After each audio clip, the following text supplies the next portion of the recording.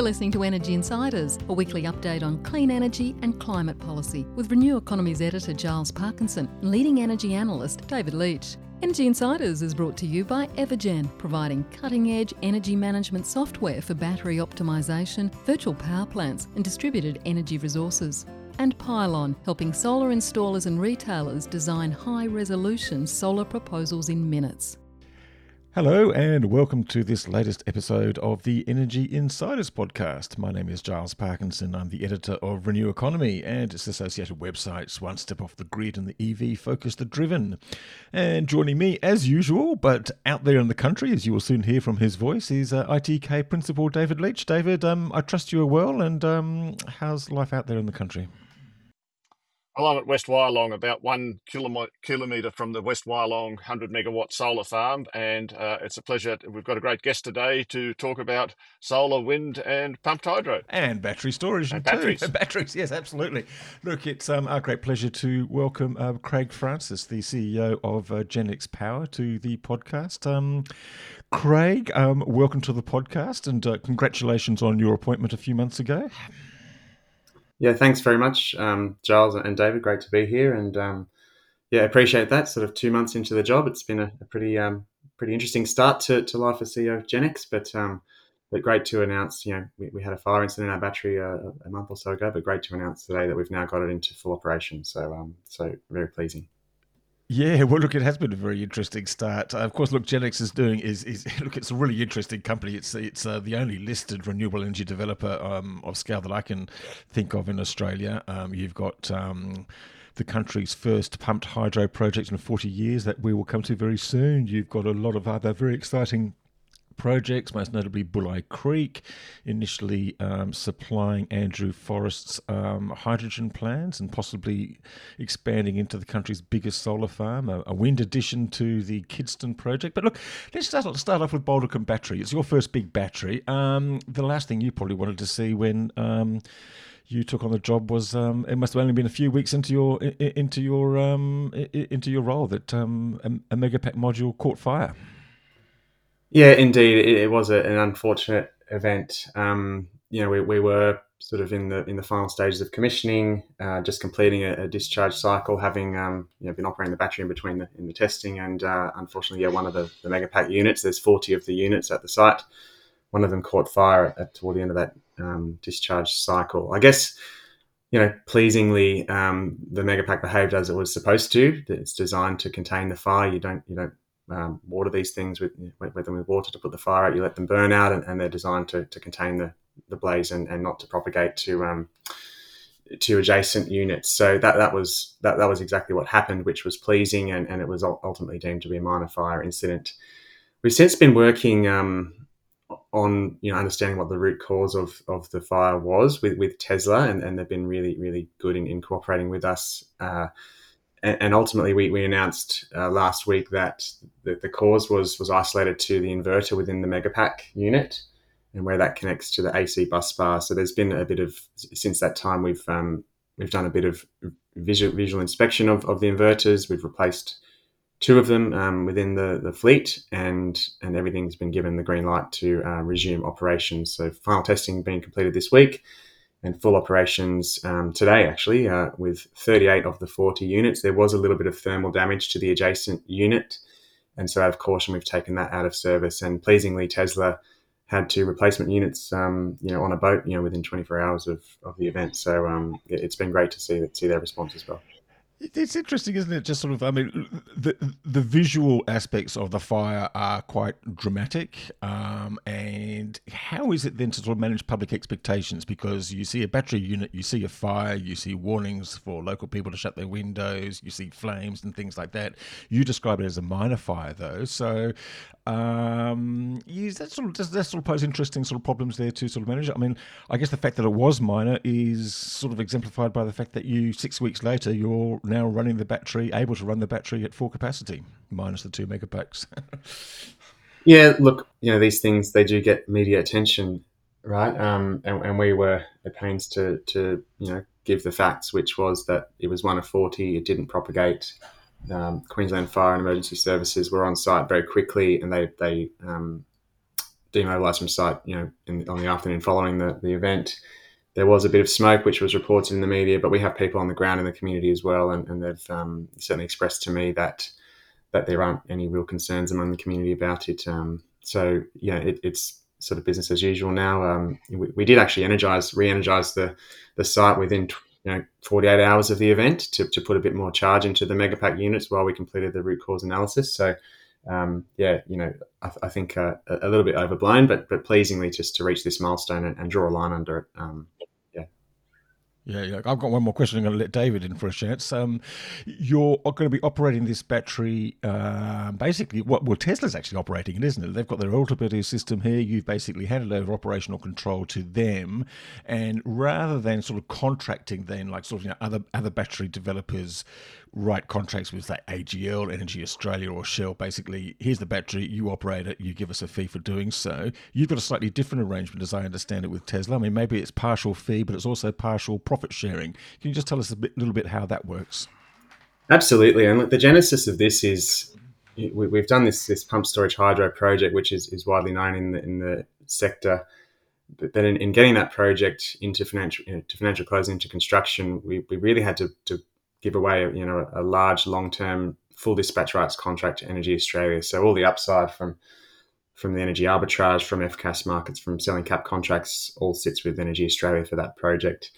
And I guess when looking at the next stage of growth for our portfolio, we were keen to capture some of those price dynamics, which we're fundamental believers in over the medium term, for ourselves. So we've deliberately set about doing that with this battery and doing so in a way that doesn't distort the portfolio. It's a small chunk of our portfolio, but gives us a really good upside exposure. The structure we have is Tesla using Autobidder, which they've been using since 2017 at Hornsdale and on a number of other projects in the NEM, and maximising their revenue for the project using Autobidder, so bidding into all the FCAS markets and the energy arbitrage markets every 5 minutes.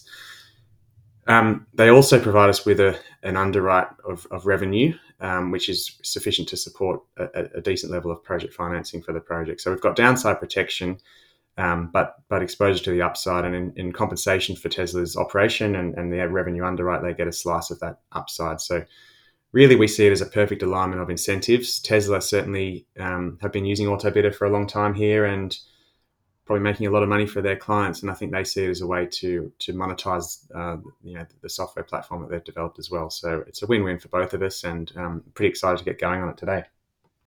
Craig, perhaps that leads into Genex's overall business model and balance sheet. You're a small company, really in share market terms, like at 250 million or even a little bit less.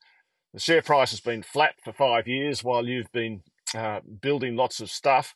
You've got 750 million of debt, which is a high level of gearing, even if it's all project and, very comfortable sort of debt, if I can describe debt that way. I just wondered if you could talk about, I suppose, the balance sheet and the financing for your growth operations that you envisage, whatever they may be. We'll get to the growth bits and pieces, which I'm very interested in. But I just wanted to talk about how you see your sort of business model and the balance sheet in that context. Yeah, sure, David. Well, I guess at full operation, we have a portfolio of 400 megawatts, which comprises 2 operating solar farms, another operating battery as of today, so 150 megawatts there, and then 250 megawatts being the Kidston Pump Storage Hydro project, which is in construction and due to be energized at the end of next year. That's a portfolio of about $1.1 billion, and fully drawn, our debt facilities are about 840 million. So you're right that there is a fair bit of debt in the structure. I guess the way we look at that, as you say, it's all non-recourse project finance, and that's obviously the way that this sector has been developed to date. It's a very common structure for funding this sort of infrastructure, being high capital intensity, but then very predictable long-term cash flows on the back of it. But I guess the way we view the balance sheet is that the bulk of that debt is a $610 million concessional loan facility from the Northern Australia Infrastructure Facility, a concessional federal government lender. It's a 15-year fixed-term facility at a very low interest rate, and what that interest rate does is drag our total portfolio interest rates to 3.02%, and that's fully hedged out to sort of 2030. So Yeah, I guess, yes, there is a high level of debt in the company, but the bulk of that is a government concessional lender who's very supportive of everything we're doing, and look, we're hoping to do more business with them when it comes to the expansion of the portfolio. Yeah, that's what I guess it's really like the Bouldercombe battery, as you say. I mean, the point is really, when I think about it, and you can tell me if I'm wrong, you're a very small company trying to play in stuff that needs a fair bit of capital, and in order to play there, you've basically had to give away a lot of upside and become a very pure infrastructure play, as you mentioned, with the pumped hydro side of things. And then you'd like to capture, to actually operate in the market more, in market facing business with Bouldercombe. But going forward, do you see yourself as doing infrastructure projects, or being more market exposed or balanced? I guess the one will require more equity raises. Yeah, we currently, 400 megawatts of what we call our committed portfolio is 83% contracted, based on sort of outlook for the portfolio over the next 30 years. So it is highly contracted, but there is merchant exposure in there. We've got a fully merchant solar farm in New South Wales, and obviously this exposure that we were just talking about with the battery. I guess the way we look forward, we're not looking to change that dramatically. We're not going to go and build a fully, 400 megawatt fully merchant battery to really tip the scales. We will take strategic merchant exposure as we continue to build out the projects pipeline, when we think there is really real value in doing so, when we think that contracting is leaving too much on the table and or giving too much away, and where we see upside that's not quite reflected in a fixed term contract. So we will be operating still a highly contracted model, but we will continue to take merchant exposure as and when we think it's appropriate. And I'll hand back to Giles, but we've got Kidston Stage 3 wind on the horizon, where I think you're aiming for notice to proceed next year in calendar 2024. Um, can that take advantage of the grid connection? And I mean, that's not, I can't could you talk a little bit about that and the Bulli project, I guess, both of them, and where they're up to? Yeah, sure, Dave. That's a very long question, probably going to warrant a long answer. Kidston Wind. Well, we can take it in bite-sized chunks. Actually, let's do Kiston Win first, because I've got a few questions about Bulli Creek Yeah, as well. you might recall when we financed the hydro project. This is an old gold mine in outback Queensland, and it had everything that you'd want for a pump storage hydro project. It had an existing reservoir, it had construction accommodation, fly in fly out access, more than substantial, more than enough water supply from a dam that was built for the mine, and a really efficient scheme with the two reservoirs really close together, so minimal tunnelling to connect the two. What it lacked, however, was sufficient transmission capacity to export the power to the NEM, and that was the real problem that we had to solve to get the project committed and into construction. Ultimately, we came to an arrangement where we're building a brand new transmission line, or Powerlink Queensland is building a brand new transmission line, 185 kilometres from Kidston due east to a place called Gaibor Munjan, or Mount Fox, which is between on the main network backbone between Cairns and Townsville. And to do that, the project is basically acting as a cornerstone customer for that line. It uses about half the capacity. It's contributing $111 million of the total capex, and to fund the balance, we've had Queensland government step in with $147 million from the Powering North Queensland plan to commit the balance. So essentially, it's like a mini res before reses were spoken about, and Kidston Hydro being the foundation customer, but there being spare capacity for future projects. And I guess when we talk about the wind project, that is deliberately sized 258 megawatts to take that full spare capacity and fill that line and deliver a clean energy hub of 558 megawatts, and the world's first co-location of wind, solar, and pump storage hydro all at one site, and to top it off at an abandoned gold mine. So it's a pretty good story. It's been a long, hard road to get here, but it's finally really coming to fruition. And just finishing on that, in terms of the cost of developing wind out there, and indeed the general cost environment, can you talk a little bit about what your expectations of the capital cost are, with the advantage of not having to do so much transmission, and how you're finding, I guess, in terms of connection studies with AEMO and all that, the GPS, compared to where your solar developments, just how you're finding the whole cost and development experience? Look, it's no secret that there is upward cost pressures in our sector. Just with the general construction industry, obviously raw materials costs are going up. Pleasingly, panel prices are going down, but probably not experiencing that on the wind side of things. We haven't yet given guidance on the capex for Kidston Wind, so I'd be a bit hesitant to go there as yet. But we are seeing an economic project for sure. And really, what's offsetting the increased costs is the revenue side. We really, in Queensland, where a lot of the heavy lifting for the transition has to occur in wind, we're really seeing good demand on the offtake side. We've also got a really attractive profile, which is very complementary to solar. It blows stronger in the mornings and the evenings and less so in the day, which means the pricing that we're getting. We've announced an offtake with Energy Australia, our first piece of the offtake puzzle, at what we consider pretty attractive pricing, and that does sort of help maintain pretty healthy returns for the project owners. From a GPS perspective, it's next to a big synchronous condenser at the Kidston Hydro project, so we're expecting that to really benefit the project in terms of getting through that piece. And so it's interesting that you've gone with wind now. My understanding was that originally you were sort of looking at a potential expansion of the existing solar project there. You went with wind, which kind of makes sense because there's so much solar in the Queensland state. But I think you indicated in your investor presentation a week or so ago that basically solar's now not going to happen there. So you're really sort of wind has won the day in that particular project. Can you just tell us a bit more about why that is? I mean, I guess it's because there's an awful lot of solar in the middle of the day so far in Queensland and not so much wind. Look, that's part of it, yeah. There is only a certain amount of transmission capacity that's being supplied by this line. And the idea is with the wind, we've been monitoring the wind resource up there for some time. We've moved equipment around various plateaus up there to find the best location, and we think we've landed on it. We've got an economic resource, and with the landing of the first offtake with EA and in discussions for a second, it is looking that way that the wind will proceed in advance of the solar and therefore use the spare capacity. And I guess it's really a value proposition. The pricing you're getting for offtake for solar in that part of Queensland where you've got got a decent MLF for solar, is not so attractive MLF for solar up there. The value proposition for wind just makes a lot more sense when you see that profile.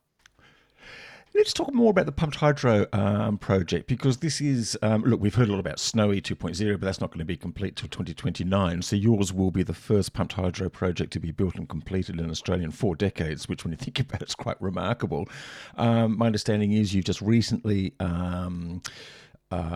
completed the main tunnelling. Now, there has been some sort of water ingress, I think, in the last 6 to 12 months. So I think that led to a little bit of a cost overrun, potentially $10 to $15 million on what's, I think, is a $600 million project. Can you, we hear around the world about civil construction costs sort of booming out, and Snowy Hydro is like 2, 3, 4, 5 times more over budget, depending on how you want to look at it. But you seem to have kept everything under control at Genex. I suppose inviting you to give yourself a pat on the back. How have you done this?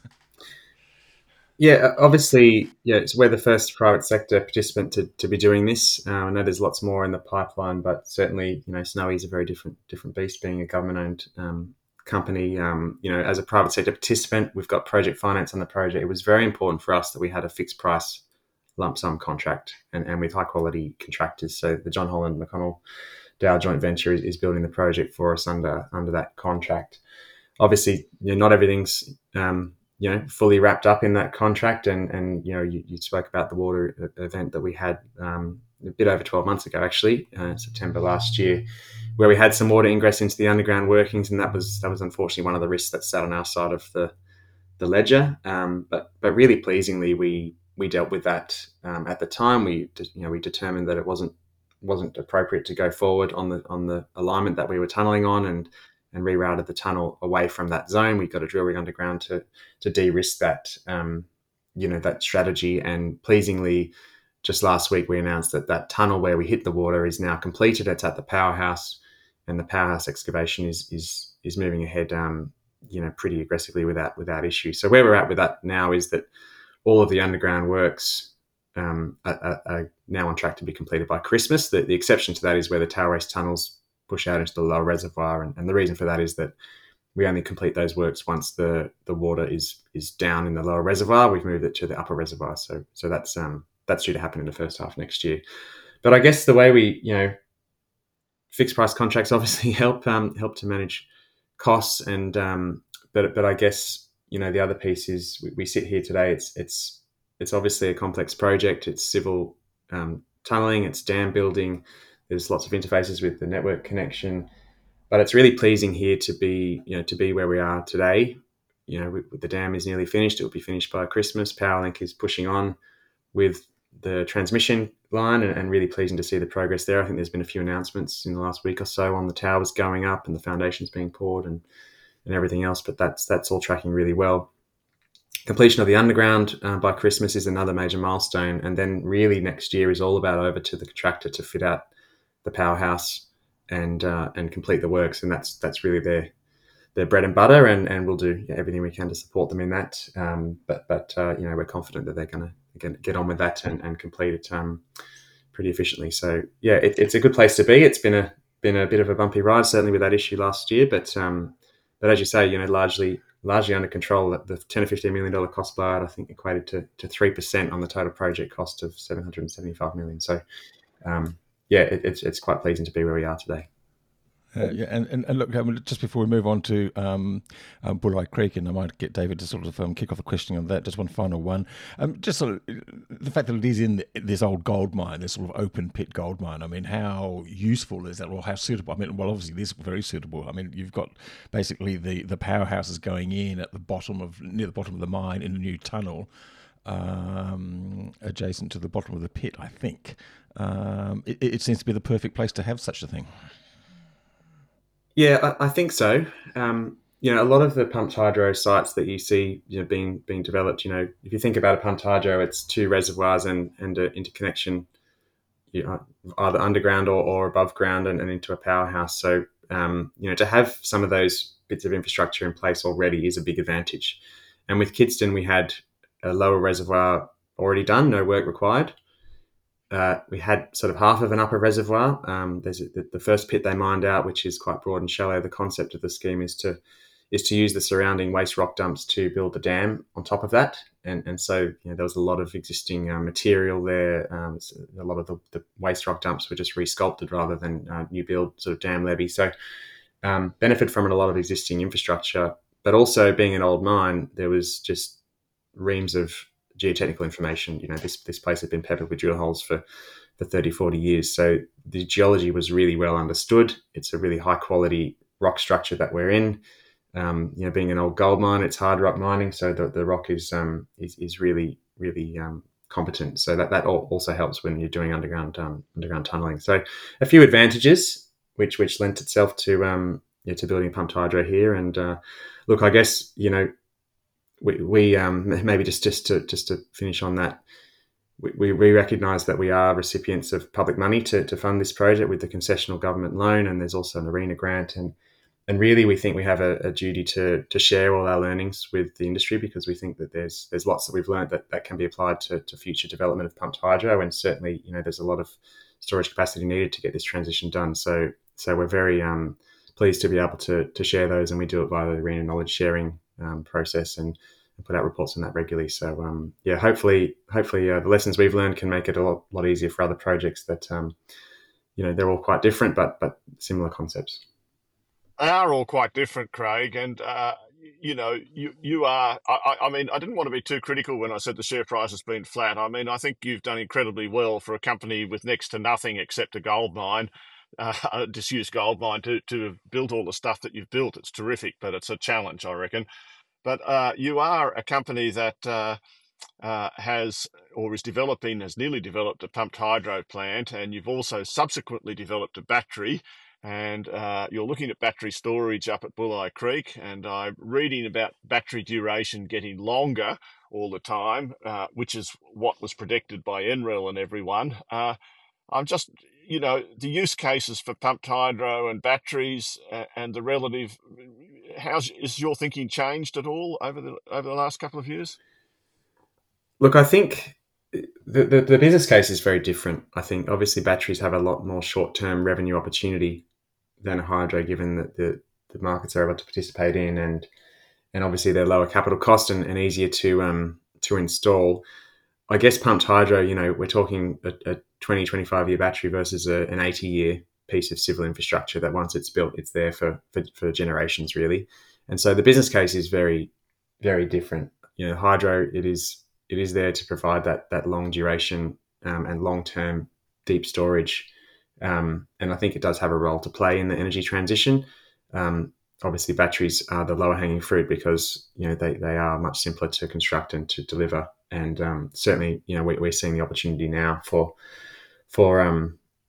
batteries to make good returns in the short term. So, look, I think that there's a role for both.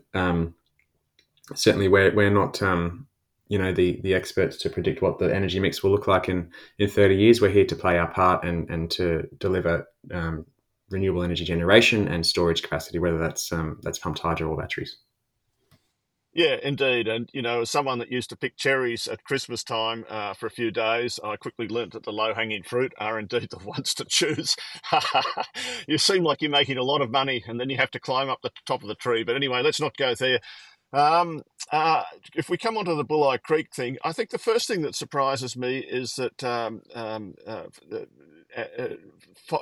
Forest is even interested in it. I mean, CWP has got a ton of its own projects. What's the attraction of Bulli Creek fundamentally? Yeah, Bulli Creek's a really interesting site. It's been around for quite some time in a few sort of guises. I think it was originally being developed with First Solar, and then Sun Edison was involved, and then it's been put on ice for a little while when demand for solar in Queensland sort of dried up, when we're seeing the schemes sort of tail off and very volatile intraday pricing. We bought the site. It's located in southern Queensland in the Western Downs. It's 5 kilometres south of the Bulli Creek substation, which is where QNI, Queensland New South Wales Interconnector, connects into the Queensland side of the border. So we think a really strategic location, and it's fully permitted with 15,000 acres, and we think up to 2 gigawatts of grid capacity for solar and or battery storage projects.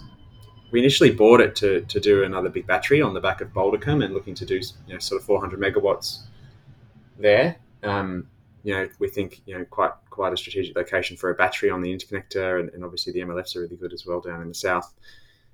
However, we were pleasantly surprised to see demand, sort of renewed demand for solar, large scale bulk solar electricity in Queensland soon after we bought it. So we've been progressing both streams, but what we've sort of found with the announcement, with the deal with Fortescue, is that we're there is this demand for solar now, and it's really compelling, and so we're now moving ahead with solar as a first stage. And I guess what we've announced is 337.5 megawatts of offtake with Fortescue for 25 years to be used for their Gibson Island green hydrogen and ammonia project in the Port of Brisbane, and that will underpin at least a 450 megawatt solar farm. But the real message here is that we are in discussions with others for a similar size offtake, and on landing that'll enable us to commit to a 775 megawatt solar farm as the first stage, which will be the largest grid connected solar farm in Australia. So it's a pretty big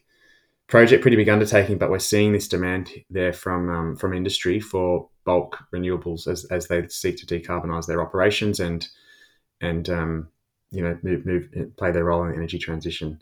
In terms of why Fortescue is talking to us instead of Squadron, look, I probably can't answer that. That would just be speculating. But I guess the site is really compelling because it's fully permitted, so it means electrons can flow in 2027. And an FID can be taken next year, and the loss factors are really good. And by being such a large scale and in such a good location, we're able to really deliver bulk, a really scalable project, really cheap grid connection, which means that it's a compelling cost for them, but also provides compelling returns for us. I'll hand back to Giles. I'll make an observation or pass on an observation that a smart chap I talked to, made to me, and that is that, in fact, midday prices are probably going to stay low for a while because as many batteries have been developed, the amount of solar coming on is still going to exceed the storage capacity being built, and that will keep downward pressure on midday on lunchtime prices. But that's an observation. Back to you, I'll Giles. just make a comment there, David, if you don't mind. Look, I guess, we're conscious of this, right? We have an operating solar farm in Queensland already. We've got a merchant solar farm in New South Wales, and we're starting to see a bit of that volatility around the springtime in New South Wales as well, directly in our revenues. I guess the way we think about Bully Creek is that it's not just so much just putting more solar electrons into the network and no other changes on the other side. It's really being, with Fortescue, it's being matched with load. So these are going to be absorbed. These electrons are going to be absorbed, directly by the project, and that's so matching the new build capacity with load is going to help, offset that impact. And I guess the other off-taker that we're contemplating is a similar story. It's about decarbonisation of, withdrawal of thermal capacity from the market. So I take your point that there is this intraday volatility, particularly in Queensland. Makes a great business case for batteries, and it is driven by solar. But we see. No, I take your point as well. That if there's a low price is its own answer. If there's a low price, load or something will eventually take advantage of that. Over to you, Giles. Yeah, Craig, look, I'm just sort of like to circle right back now to battery storage, back to the Balticum facility. I mean, you talked about revenue sharing and Tesla sort of operating that through their auto bidder system. Do you have any sort of forecast about what sort of revenue or earnings that you might be getting from this facility? Will it be about the same or more from what you're getting from your 250 megawatt solar farms, for instance? Yeah, it's obviously a tricky one, right? Forecasting merchant battery revenues. Because as we know, they're all they're very lumpy, and we could earn a year's worth of revenue in the first quarter next year. So there must be a few sums scribbled on a piece of paper somewhere. Well, when we closed the project, we put some numbers out there of what we sort of modelled, call it a feasibility study type scenario, and what we said was around $15 million was what we're expecting from the project, based on modelling we've done with a consultant, one of the usual suspects. But I guess the way we look at that is that's really a system normal type forecast, and the opportunity here is immense in the event that there are events that trigger pricing events and things like heat waves, like transmission outages, like coal plant outages, another Callide, for example. All those things have the potential to really provide significant upside, and we see it twofold. It's great that the battery can play a part in keeping the lights on, but also it should be pretty profitable if we are going to see those events, and particularly coming into this El Nino summer where it's good timing to be bringing this online. Yeah. Well, no, exactly. I was going to raise that. So that 15 million is revenue, annual revenues. Then, just to quickly clarify that figure. Yeah, that's what we forecast at financial close. Okay. And then you talked about the El Nino summer. So, look, I don't really know how it operates inside the electricity markets. I mean, do you have an email and other people on the phone saying it's going to be a tough one, please be ready, or something like that? Or you just sort of wait and see what happens and just observe that there are going to be stresses on the grid, because there are going to be days and periods of days where it's going to get very hot, and some things, particularly aging coal-fired power stations, will likely fall over. Yeah, I haven't had direct conversations with AMO, but we have had conversations with certain people in the industry, and they have expressed certainly after the fire that they're keen to see this getting back online, and it's being relied upon this summer as part of the generation mix in Queensland.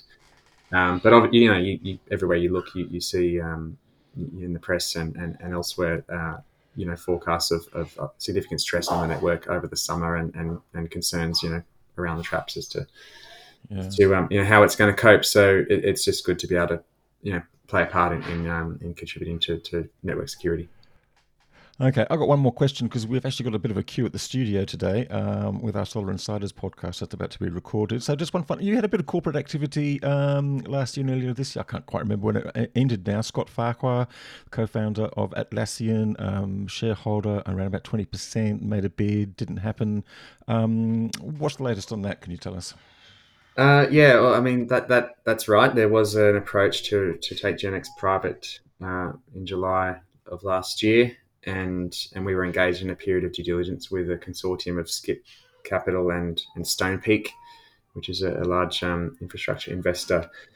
We announced it around Christmas time that they were not proceeding with a binding offer, and that the discussions with them had concluded. In launching the offer, Skip took its shareholding from 11%. They've been a holder of Genex for a couple of years now. Took their holding from 11% to 19.99%, and they remain there to this day. And they remain a supportive shareholder and supportive of the strategy, and obviously we have regular engagement with them as a shareholder now. Now, what happens in the future would just be speculation from me, but we are the last remaining renewable energy and an only storage company on the ASX, I'm surprised Aussie Super hasn't been on the line. Sorry. So yeah, look, how long that remains the case is anyone's guess, but obviously there's lots of demand, for portfolios and platforms in this sector. So we're ready to respond to approaches. So is that a comfortable place to be then? A listed company? I mean, you're quite unique. I mean, that could be good, but it could be challenging. Look, we are where we are, right? We're getting building our portfolio and our business and executing our strategy. So that's all we can do. And if there are approaches for a proposal for Genex, we'll consider them in the best interest of our shareholders. Otherwise, as usual. Yeah, Craig, we're running out of time, but I think I just wanted to observe that you guys have bought well, and that's always a good sign for everyone. I mean, Bulleye Creek, from the sound, it sounds like a great site to have, and you've been able to acquire sites probably better than people like Origin or AGL. So well done on that score. Thanks very much, Dave. Appreciate it. Yeah, well, look, I'd love to talk some more, but look, we have run out of time. Unusually, we do have a queue at the studio, so we better get going. Look, Craig Francis, CEO of Genex Power, once again, congratulations on your appointment, congratulations on getting the big battery up and running, and congratulations on your other work, and thank you very much for joining the Energy Insiders podcast. Thank you very much for having me. So you've been listening to Craig Francis, the CEO of Genex Power. My name's Giles Parkinson, David Leach from ITK. David, we're not going to get a chance to shoot the breeze on the other stuff of the week this week, but enjoy yourself out at West Wyalong. Have a look at the solar farm, and we'll be back again next week with another episode of Energy Insiders. And before I go, I'd just like to thank our sponsors, Evergen and Pylon. And thanks everyone for listening, and please do give us your feedback. Bye for now. Energy Insiders was brought to you by Evergen, the market-leading renewable energy software business that optimises residential and commercial solar and battery systems. Evergen enables large numbers of systems to operate as a single fleet, so network operators can use them as a virtual power plant, generating significant value for consumers, network operators, and the energy system as a whole. Evergen software is powering the energy system of the future. Energy Insiders was also brought to you by Pylon. Pylon provides easy-to-use solar design software for installers and retailers with pay-as-you-go pricing, no monthly cost and no lock-in contracts. Join Australia's top solar companies who trust Pylon to design high-resolution, CEC-ready solar proposals.